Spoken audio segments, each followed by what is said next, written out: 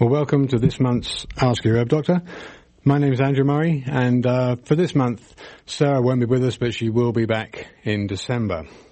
For those of you who perhaps have never listened to the shows that run every third Friday of the month from 7 till 8 p.m., we're both licensed medical herbalists who trained in England and graduated there with a degree in herbal medicine. We run a clinic in Garberville where we consult with patients about a wide range of conditions, recommend herbs, supplements and nutritional counselling. So you're listening to Ask Your Herb Doctor on KMUD Garberville 91.1 FM. And from 7:30 until the end of the show, at 8 o'clock, you're invited to call in with any questions either related or unrelated to this month's subject of vitamin D. The number here, if you live in the area, 923-3911. Or if you live outside the area, the toll-free number is 1-800-568-3723. That's 1-800-KMUD-RAD. And we can be reached toll-free on 1-888-WBM-HERB for consultations or further information Monday through Friday, 9 to 5. Well, first things first, we're very close towards the end of the pledge drive. There's lots of people here doing all the support that it takes to run a show like this and a radio station that can't emphasize enough is pretty unique in the States in terms of free speech radio. I know in England, free speech radio was kind of maligned and pretty much kept in a very fringe area in broadcasting, but not given any support other than local support, and that's what keeps this show alive. So thanks so much to all the people that are pledging money, making donations, supporting the radio show, keeping it on the air to make this kind of program and all the other excellent programs that KMUD brings that are just filled with alternatives. So this is an alternative medicine show, and the other alternatives are also valuable outside sources of information that you're not going to get from the mainstream.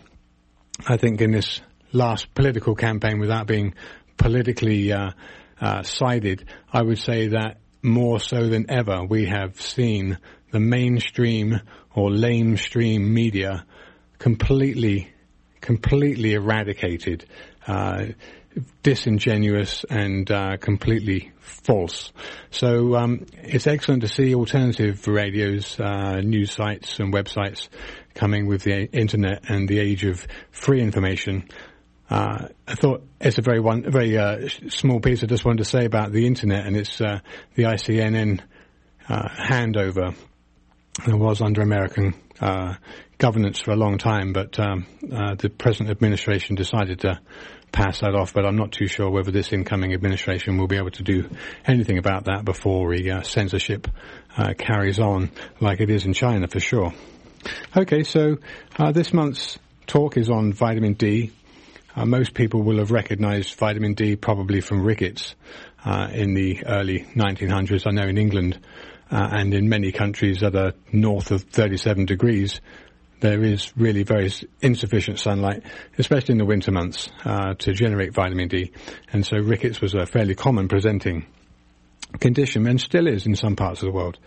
So we're once again very pleased to have Dr. Raymond Peat with us, who's a wealth of information, and never seems to be any end to the things that he knows, the things that he's found, and his insights are, as always, outside the box. So thanks so much for joining us, Dr. Peat. Mm-hmm. Thank you. I guess first things first, would you just outline your professional and academic background for those people who perhaps have never listened to the show, and then I can get into the questioning, and I'd like to run along the lines of the vitamin D subject. Basically, a PhD in biology, including reproductive physiology and biochemistry at the University of Oregon. I know you've got plenty more in terms of research background, and I know it's led you in very many different directions. Steroids and their production and their uses, etc. I know you're very interested in the anti-aging for one of the reasons of pregnenolone and or progesterone in its anti-inflammatory and anti-aging effects. Now, vitamin D is actually a pro-hormone. It's not strictly speaking in the sense of the word vitamin, is it? No. So, in terms of the discovery of vitamin D and its association with rickets, do you think there's adequate vitamin D in the general populations? For preventing rickets, they're pretty much all around the world. There's very little rickets left, but since the idea of vitamin D as a rickets preventing substance was established, that really cut off thinking and research about what vitamin D really is and what it's doing. And in the 1950s, there was a period when people started thinking about nutrition for themselves, like Adele Davis's books came out, and the medical establishment reacted to discourage the public from using their own therapies.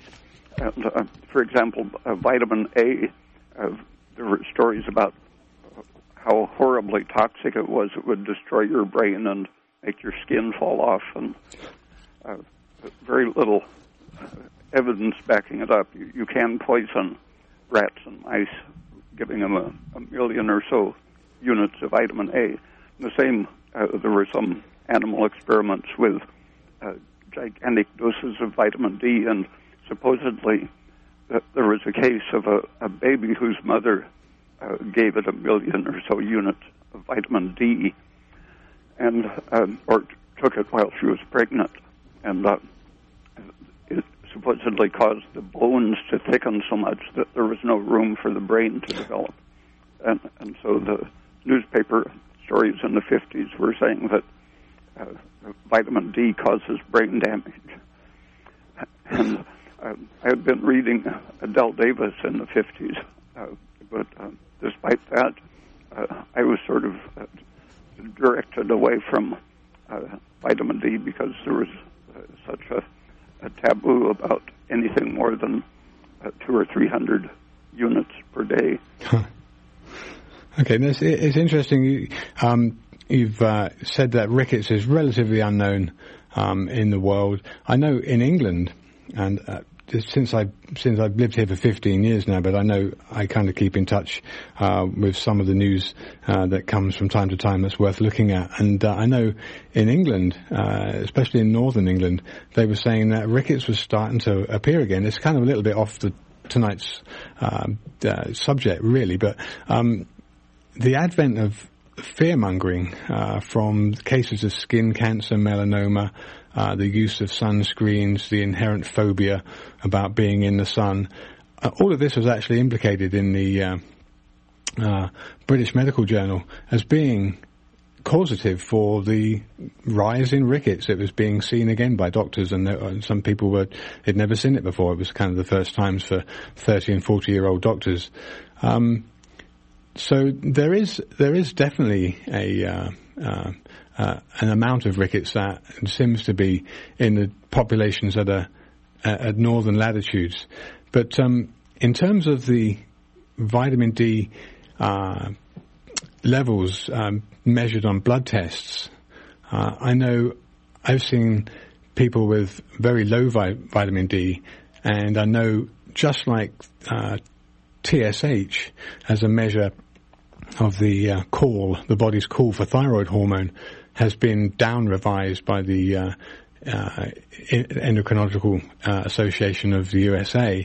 They brought it down from 4.5 to 3.5, highlighting the fact that there are more and more people with hypothyroid type tendencies, and so this figure's been down-regulated. I know the levels with vitamin D, the beneficial levels have been raised so that the lower limit, I think, was 20 nanograms per mil.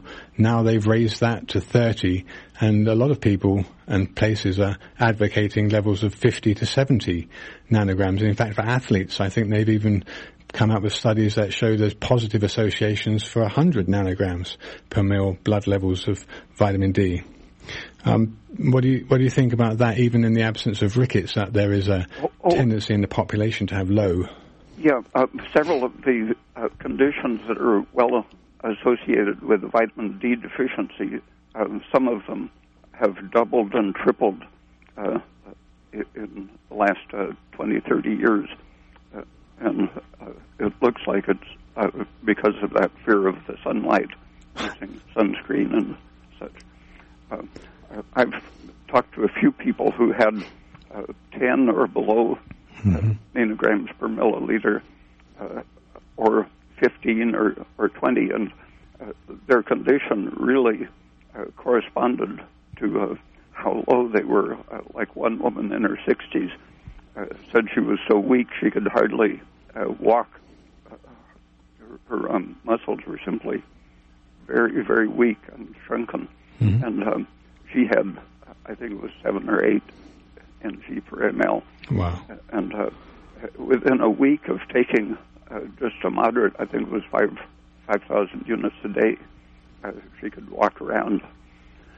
And when you look at the symptoms of the people with 15 ng per ml, 20, 25, and so on, you can see gradations of that: weakness, depression, shrinking muscles, insensitivity to insulin, tendency to have high blood sugar,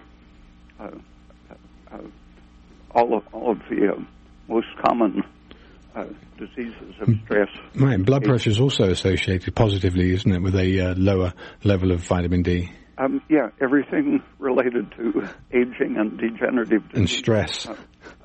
Atrial fibrillation, enlargement of the ventricle, calcification of the valves, degeneration of the valves in several different ways, hardening of the arteries, calcification of the coronary arteries, and even calcification to the extent of what they call a heart stone, a huge mass of calcium.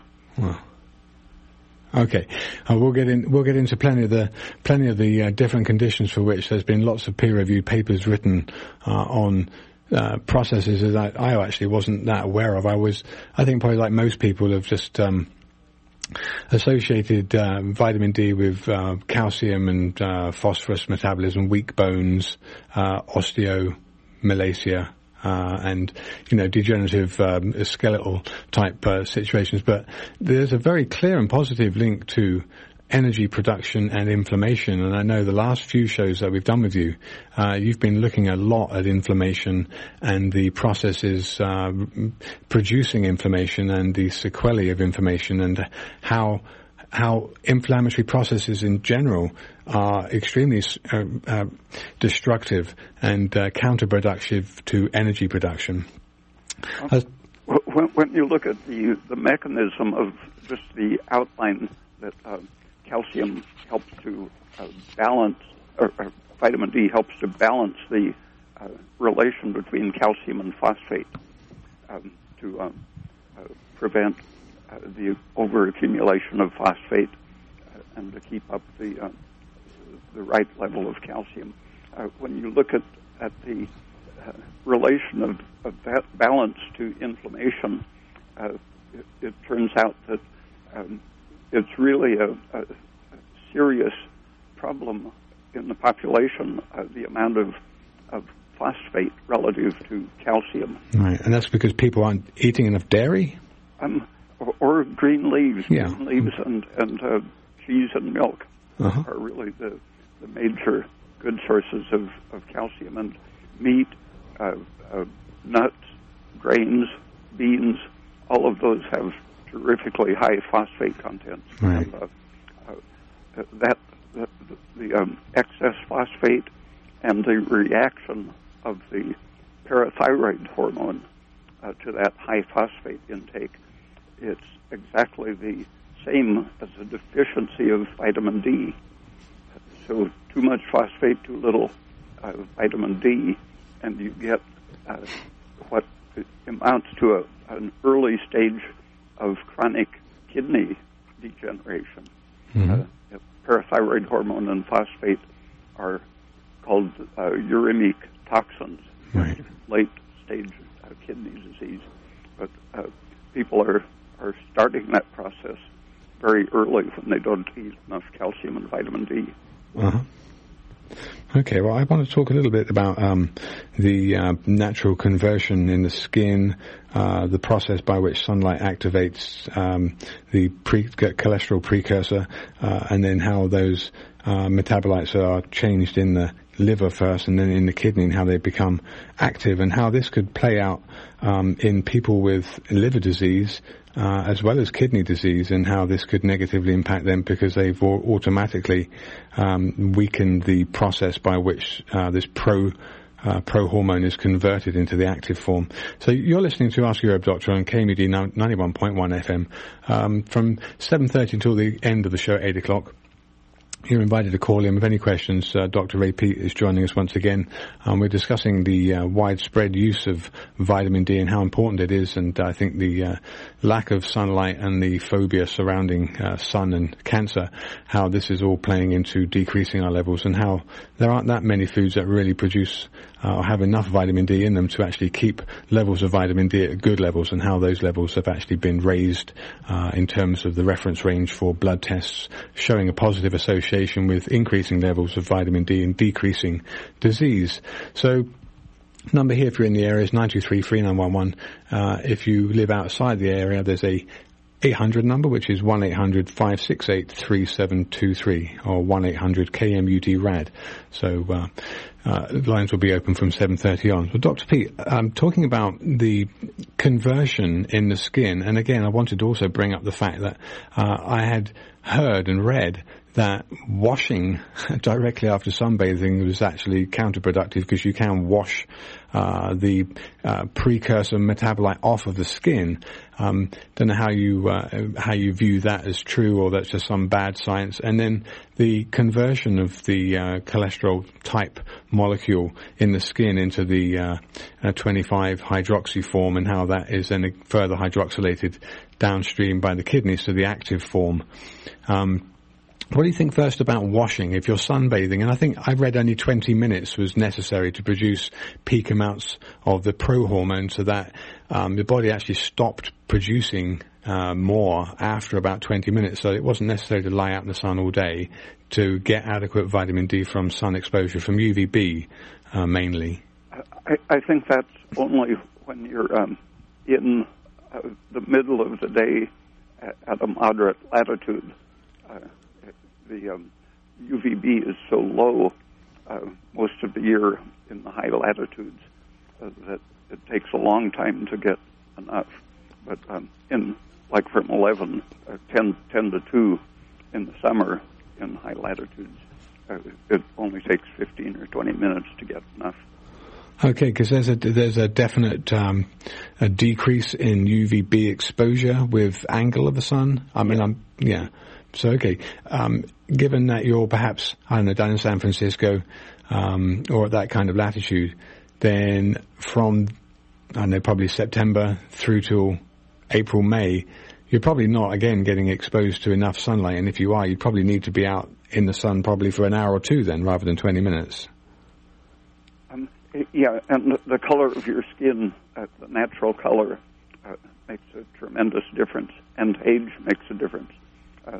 There is apparently less cholesterol metabolism and such in an old person, and just the degree of pigmentation influences the amount of reaction you have to the ultraviolet.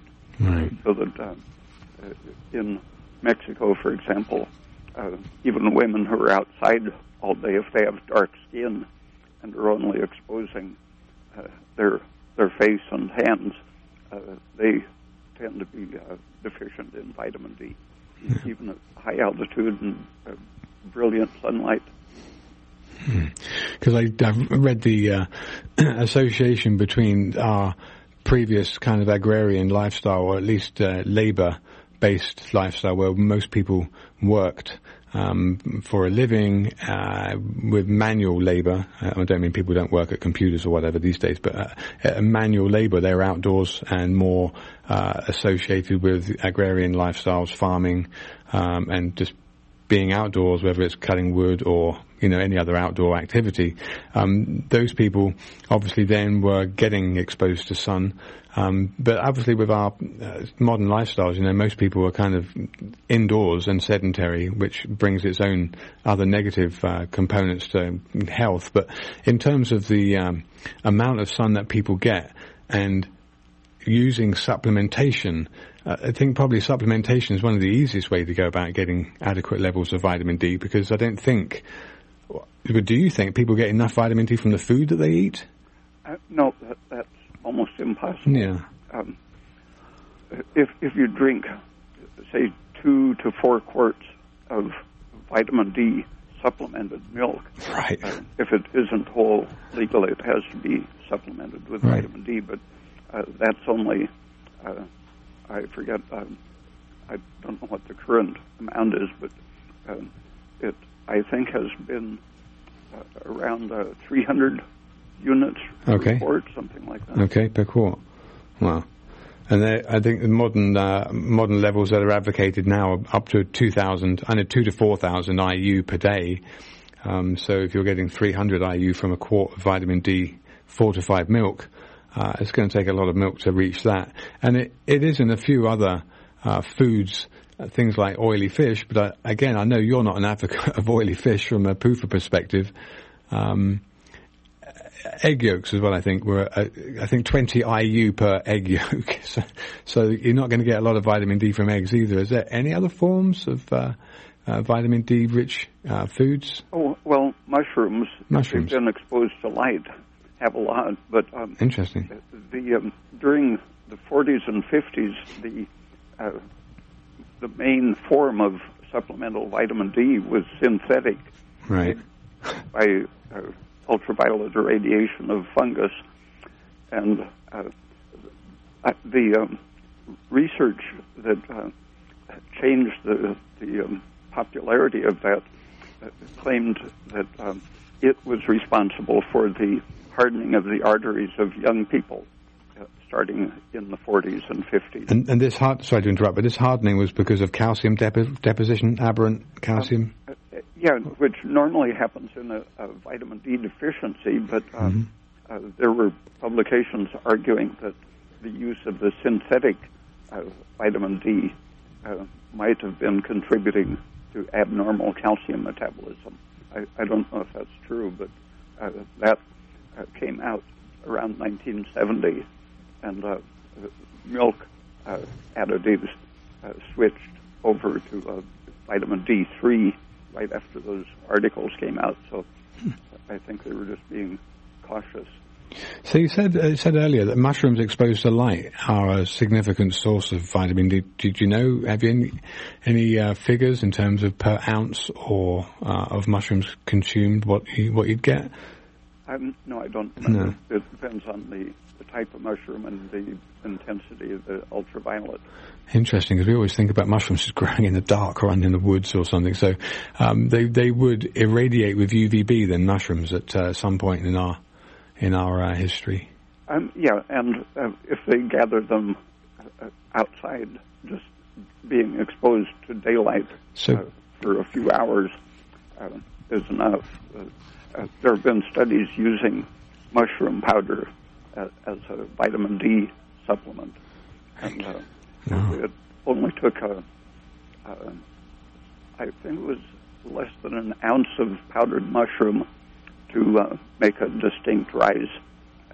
It actually depressed the vitamin D3 and increased the vitamin D2. Wow. That's interesting. I've never heard of that. So this would be things like the common field mushroom, the white kind of the white agaric mushroom that's kind of common culinary mushroom that would be growing in the fields, button mushrooms. So these would be sources? Yeah. If they've been exposed at all to sunlight, they probably account for why many people have a measurable amount of D2 in their serum. Interesting. Now, the other thing is, I just want to go back a little bit. You've been an advocate of mushrooms specifically for something else, haven't you, for producing a soup of mushrooms and having this as a dietary supplement. For the anti-inflammatory, anti-cancer functions, mainly. Interesting. Okay, so I guess getting on to specific diseases that have been characterized with low vitamin D and how the studies have shown in cohorts of people that they've tested, those with higher initial levels of vitamin D did better in the outcomes than those with low. I know I've always associated vitamin D with bones because of rickets. I think most people have. I don't know how many people are actually aware of the cancer association with vitamin D, how many people who associate TB and multiple sclerosis and rheumatoid arthritis with vitamin D. But I'd like to bring out some of these things and get your perspective on the inflammation that's happening and how you tie in the inflammatory process through parathyroid hormone, which I know you've always said is inflammatory, and how, through using thyroid hormone and pregnenolone being two anti-inflammatories which quell that inflammatory cascade, how they tie into how you see these inflammatory disorders that I've mentioned, rheumatoid, MS, etc., cancers.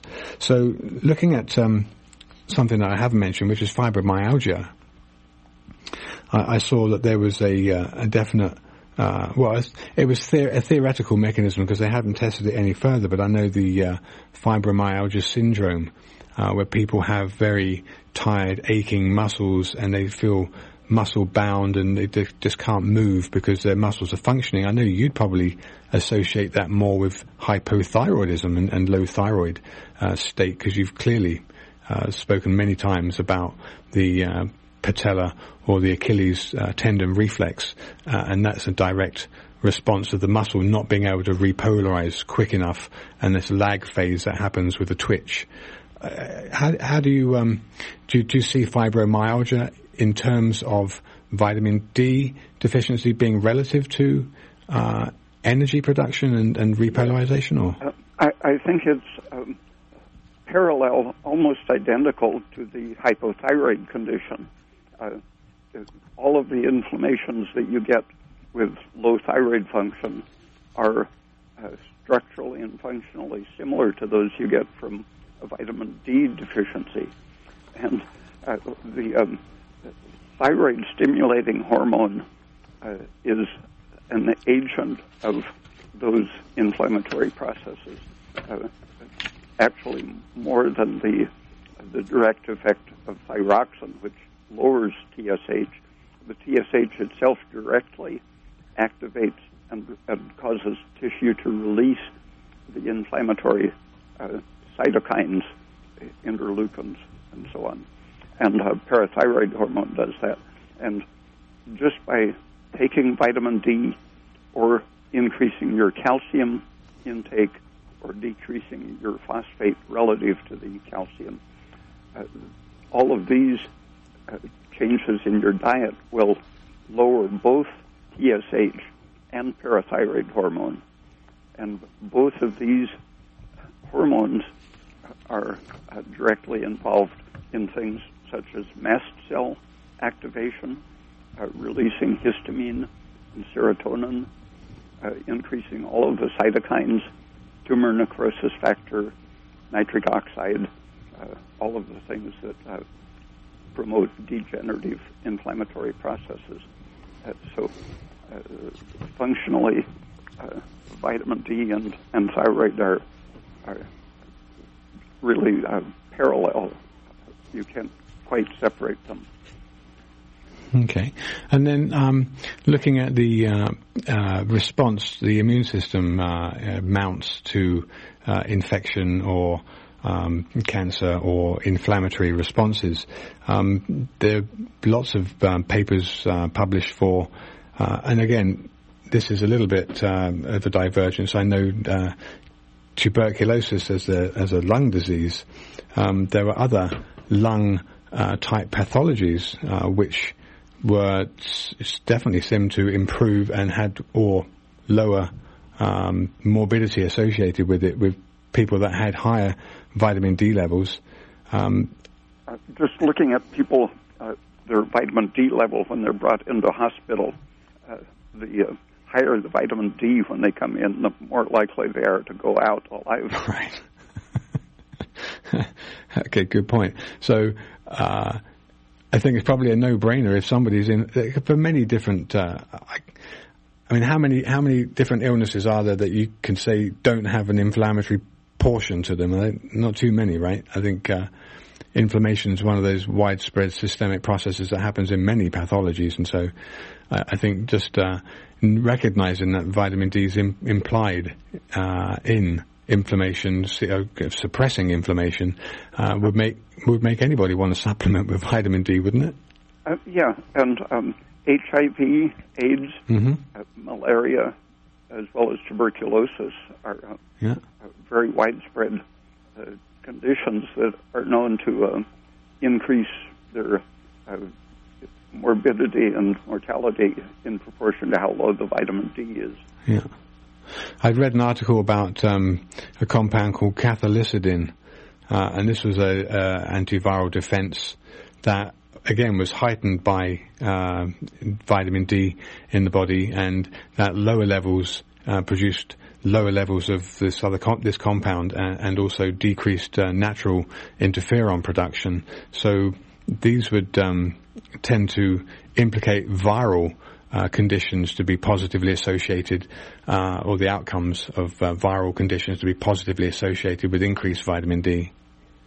Yeah, and I think the viral process is basically an energy process. When the cells are well energized, they're resistant to infection and replication of viruses. Right. And again, you're just saying that's from an energetic point of view, to be able to withstand the processes that cost energy to drive a system more positively than being overwhelmed, as it were. Yeah, and I think you can see the energy process in the brain conditions that are associated with vitamin D deficiency.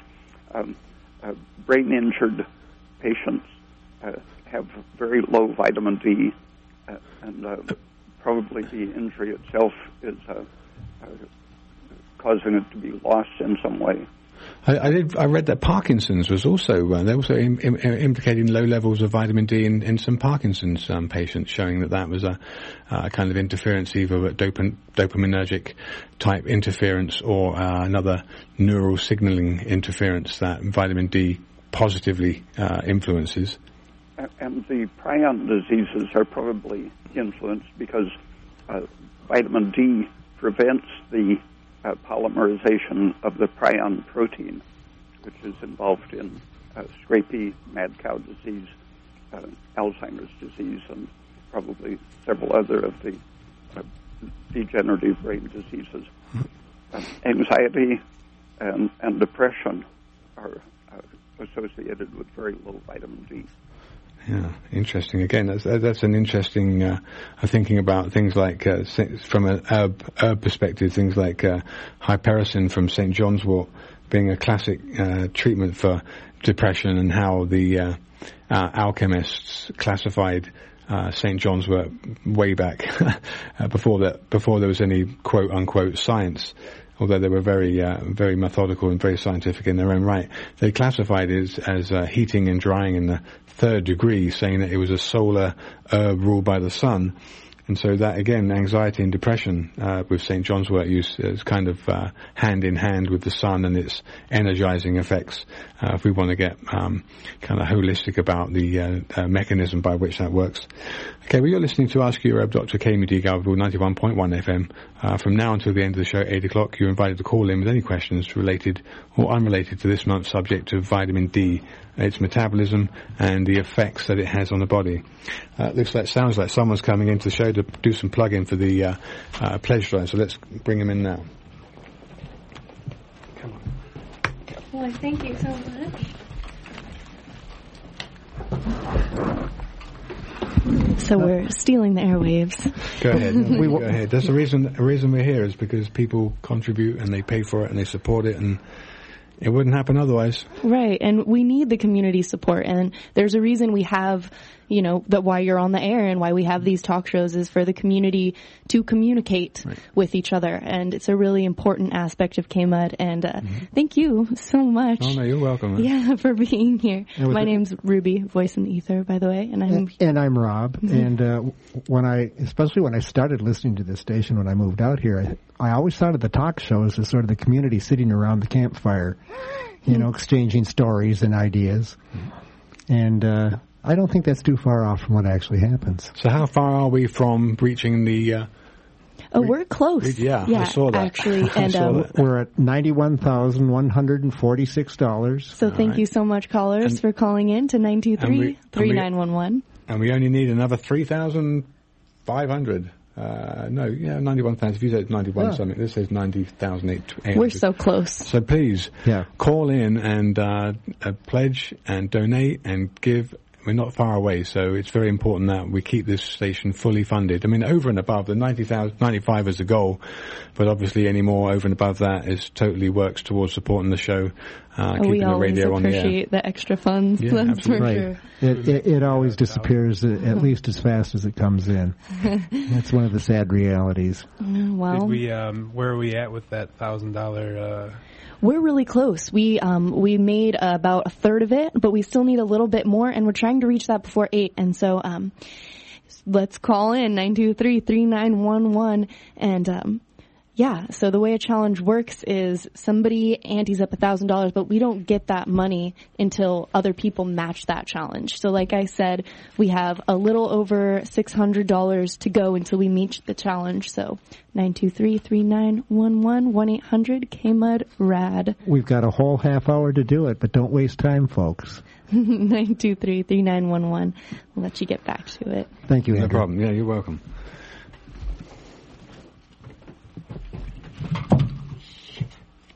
All right. Okay. All right, we'll get right back to the topic of vitamin D and its association with various pathologies here that I think some of which I hadn't realized until I started looking at this information earlier on today. Okay, so if you're in the area and or on the internet and you have any questions, again, 923-3911, I know people are going to call in and pledge. That's what we want, so let's see the lights lighten up and see who's calling.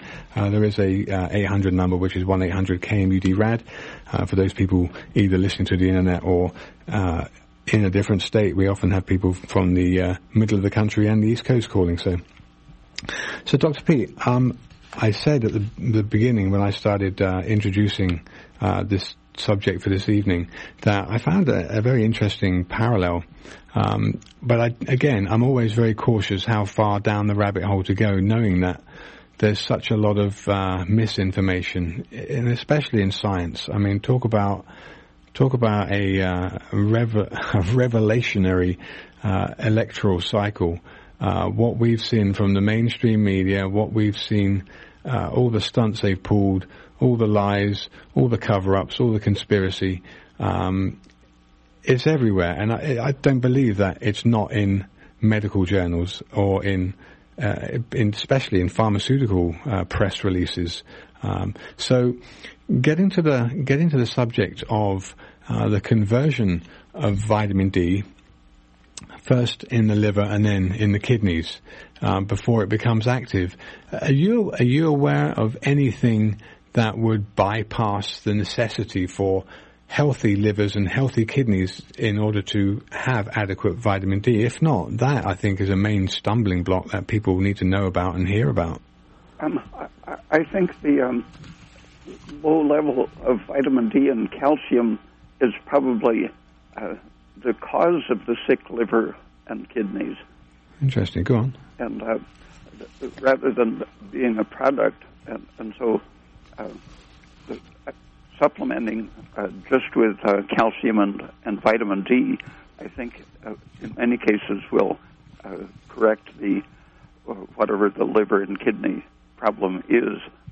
and that it isn't a matter of curing the disease so that they can make or activate vitamin D. It's a matter of getting the vitamin D and calcium into the system, and maybe you don't need to think about the disease of the kidney and the liver as having some other mysterious cause, such as a virus. Okay, because I read one particular abstract that seemed to show that this was the other subject, vitamin D receptors. Now, given that, I think you have said that there are many different places where the tissues in many different organs and other tissues, including nerve, presumably, where vitamin D receptors are located, so they are ubiquitous, a little bit like the sites that are binding sites for various different molecules or hormones or drugs or other things that the body produces. But in terms of the what they call the vitamin D receptor and its ubiquity in the body, is it reasonable, if you know, but is it reasonable to increase the amount of vitamin D receptors that your genotype would express in order to overcome any shortfall in the absorption of vitamin D or the pickup of vitamin D? The receptor is the problem. Some of the stress conditions make the receptor disappear. Make them disappear? Yeah. So that I think the getting enough calcium and vitamin D and good nutrition generally is necessary to make sure that you aren't suppressing the receptors. And some of the receptor repression is done by over-methylation. Okay. And that can be something that your mother, for example, was deficient in vitamin D or calcium. That sets up a methylation pattern in subsequent offspring that can affect their sensitivity to vitamin D by methylating the receptor or other interacting.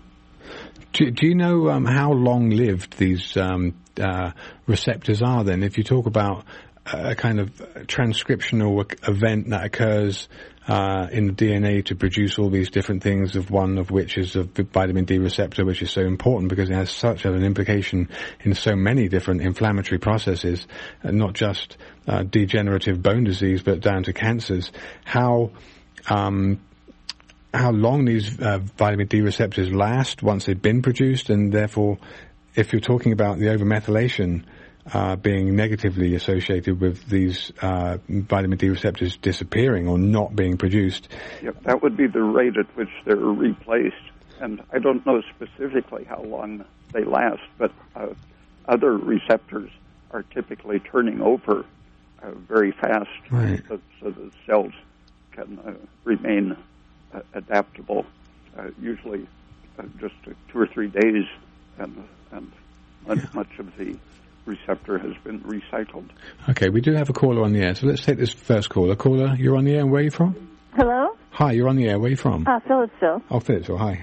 Yeah, I, a while back, had a vitamin D test, and I was kind of low, and they said, to take more, and then I think I was checked a while later, and they said I was on the low end of normal, but I still needed to up it. Right. And they suggested I take 5,000 units a day. So I was taking 5,000 units a day, but I also take a multivitamin, kind of a strong multivitamin mineral. I'm a little older, so I want to make sure I get everything I need. And I noticed that the multivitamin had 3,000 units in it. So that meant if I was taking both every day, I'd be getting 8,000 a day. Is that too much? Well, I would wonder first how quantitative the amount was actually in the tablet. If it said 3,000, how bioavailable it was over a liquid form. If that was, it was a liquid capsule. That's the 5,000. Okay, yeah, the liquid capsule was a 5,000, but what the 3,000 one that was in the multivitamin, that was in that the was tablet. in a big pill. Yeah, so Dr. Peat, 8,000 IU if she got 8,000?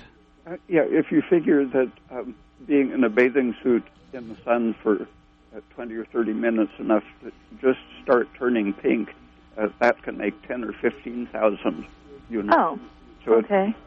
5 or 10,000 units is never going to be harmful. So that's not going to be harmful. So if I take, because I was starting to take the 5,000 one every other day, because I take the other one every day. But you think I should go back to taking the 5,000 every day with the multi? Yeah, I've never heard of even 10,000 a day being harmful. All right, and this is only 8. Did you say that you need added calcium for the vitamin D to work better? You need a good ratio of calcium to phosphate, and I think it's really protective to take in well over 1,000. I try to get about 2,500 milligrams of calcium per day. I see. And what are the foods that are good for that? Milk, cheese, and leafy greens that are well cooked, and the water they cook in. They have to be cooked, because I eat a lot of salad, but those aren't cooked, so they're, Yeah, we can't digest raw leaves, so most of the calcium is not being assimilated from salad greens. So I should eat, like, cooked broccoli or something like that? Yeah. Okay. How much? Anything green, like green beans, anything that's green has calcium? One or two big servings of kale or chard would give you a good part of your day's requirement, but I think the best way is to have more than a quart a day of low-fat milk. Well, I can't possibly drink a quart a day of milk. I eat a little cheese, and sometimes a little sour cream. Just for example, can I just ask you this? How much do you weigh? I'm not going to tell you that. No, you should. Come on. You don't ask a lady her age or her weight. No, it's important. I need to ask you. You need to tell me. I ain't going to tell you. Okay, well, Dr. Peat, thanks for your call. I wanted to... well, what does it have to do with my weight? Oh, it has a huge amount. So if you like... I'm a bit on the heavy side, let's say that. Yeah, well, there's been very, very, very positive associations with a inability to absorb vitamin D, and I'm not saying you're obese, but in obese people. So the body fat has a direct, a suppressing effect on vitamin D absorption. So Dr. Peat, how about that? You understand that? Well, vitamin D and calcium both have a direct suppressive effect on fat formation. The fatty liver, for example, is in animal studies, it's corrected by both vitamin D and calcium. So that suppresses fat. That will help you not get so fat if you eat vitamin D and calcium. And a high calcium intake by itself, just with a normal amount of vitamin D, is very effective at preventing overweight. Oh. Well, that's good to know. And what did you say would happen to the kidneys? That was something bad would happen to the kidneys from not having enough calcium, or not enough calcium and vitamin D? Not enough calcium and vitamin D, or too much phosphate. That the combination, any of those, will cause your parathyroid hormone to increase, and elevated phosphate and elevated parathyroid hormone are very toxic to the kidneys. Well, I actually had an overactive thyroid that I had developed a few years ago. I hadn't had it before, and that led to atrial fibrillation problems, and I had a radioactive iodine to shrink the thyroid. So now I take 88 micrograms a day of thyroid to keep it up to the normal level. So I assume I'm getting the normal level of thyroid that I need. Thyroid works in many ways similarly to vitamin D, and regulates calcium and magnesium in particular. Well, I'm taking both, so I guess that's a good thing. Okay. Well, thank you. Thank you for your call. We do have another caller, so let's get this call, and the lights are flashing again, so let's take this call. Call away from, what's your question? I am calling you from Finland in Scandinavia. Thank you. And Finland, okay. I was wondering if yourself or Dr. Peat could enlighten me about sediment in the urine. Mm-hmm. Is this a good thing? Is it normal? Any observation about sediment in the urine? Yeah. Okay. Well, first of all, do you know, is this sediment, is it a solid sediment, or are you talking about an amorphous kind of sediment that's actually part of the fluid makeup? I mean, is it crystalline? Yeah, like a dust, like cloudy. If you let it, let's say if you would urinate in a jar and let it sit, it would make a cloud, kind of a. Have you ever had any investigations for any kind of kidney stones or any type of calculi that you know of, or? I've never had an issue with that. I actually started investigating that when I heard claims from people eating mostly fruit that this might be a sign of good assimilation of or good function of the kidneys, but I'm not sure about the scientific claims concerning that. Okay, Dr. Peat, what do you think?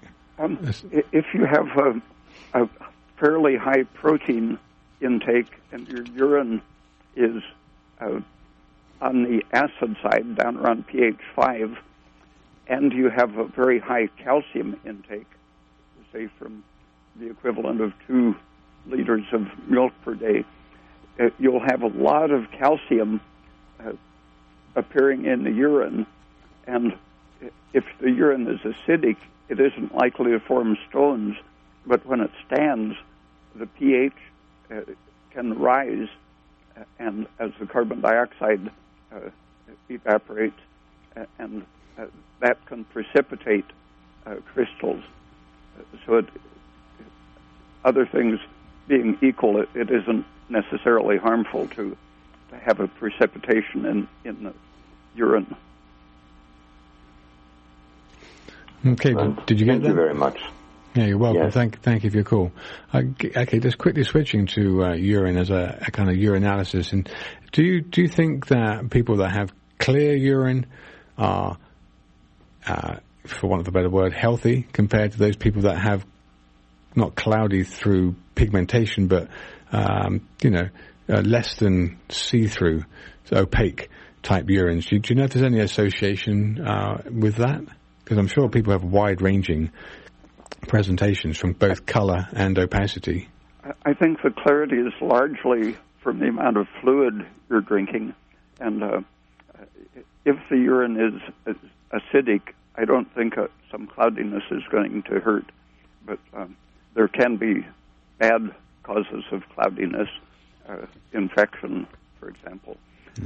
And I think the yellow color of urine is considered to indicate cell turnover.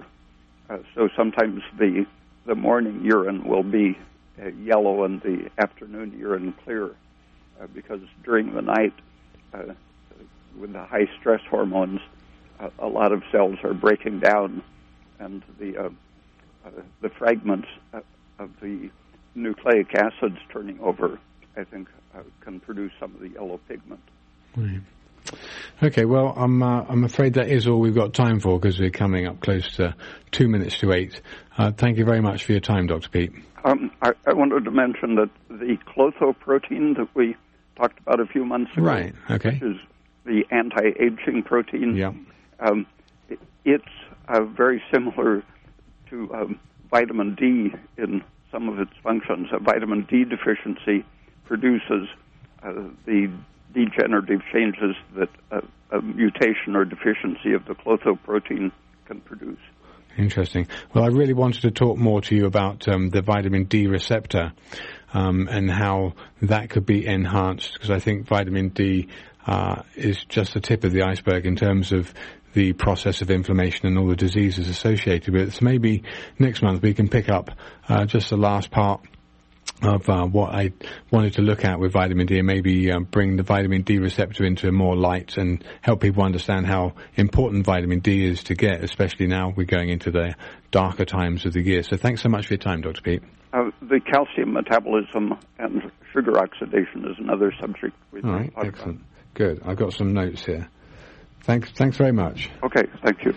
Okay, so for those people that have listened to the show this evening, thanks for either calling in or listening. I can only hope that there's lots of people out there who listened and didn't call, but I would also stress the point that this is a funded radio station. We do need your financial support, so hopefully the phone will ring off the hook once 8 o'clock comes around here and people will start pledging. For those of you who've listened to the show, thanks so much. The truth is out there. There's lots of information on the internet.